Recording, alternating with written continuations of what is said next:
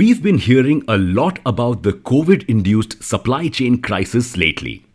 But last week, some Indian states faced a different kind of supply chain crisis. One that had nothing to do with COVID or shipping, and one that had long been brewing. This crisis was orchestrated by distributors.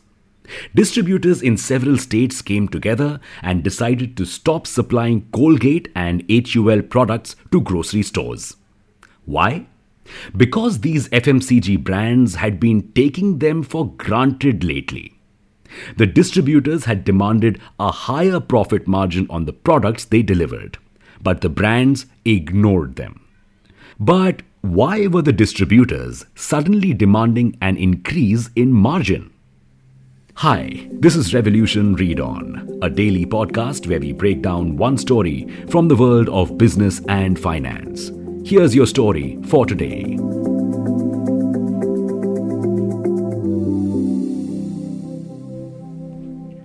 Have you ever wondered how the products that you use every day reach you? The answer is distributors. The distributors collect products in bulk from FMCG companies and then supply them to different grocery stores in their areas. Sounds simple? It isn't. Not only do these distributors have to manage the entire logistics of the deliveries, they also have to deal with the rules and regulations surrounding such deliveries and take back any defective or expired products back to the brands again. Plus, they also have to give out these goods on credit because small kirana stores can only repay them once the goods have been sold. This is often a huge risk. And for all these services, they end up getting only a 3.5 to 5% margin on the products. So far, the distributors had been okay with this and life was going on.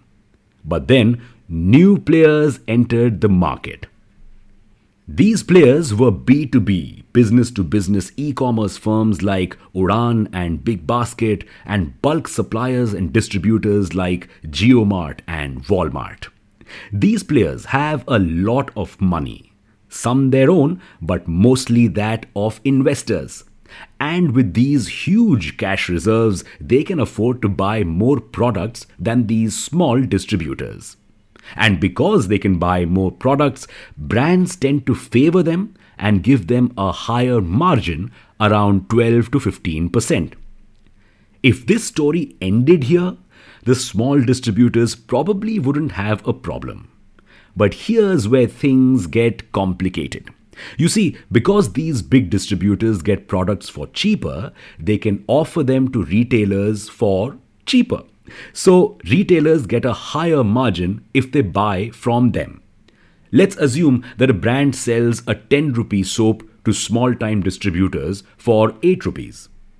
They sell the same soap to these large distributors for 6 rupees because they are buying more soaps. Now, the small distributors have to sell this to retailers at 9 rupees to make some profit. But big distributors can sell it for 8 rupees and still make more profit. So, who will the retailer choose? Obviously, the big distributors. And that's exactly what started happening. Many small distributors stopped getting any orders for products from the grocery stores that they had faithfully supplied products to for years. In fact, many grocery store owners accused distributors of cheating them by charging a higher price. So, the small distributors decided to take matters into their own hands. But why did they boycott only 2 brands? You see, the distributors didn't straight away take the boycott option. The All India Consumer Products Distributors Federation, or the AICPDF, had first written to 25 FMCG brands demanding that they get margins equal to the B2B players. All but 2 refused to listen to them. So they began their boycott. However, after they took this drastic step, the brands realized they were serious and finally began negotiations with them. Right now, the AICPDF has agreed to stop boycotting these brands, but has put Colgate on a 3-month watch list. If the brand doesn't fulfill its promises by then, it will be boycott time again. But why are these huge brands caving in to these small distributors' demands? Because they still account for 80 to 90% of the sales of these brands. Yes, they are the backbone of the general trade that goes on in the country. So the brands cannot afford to alienate them. But why are we talking about this when the problem has been solved?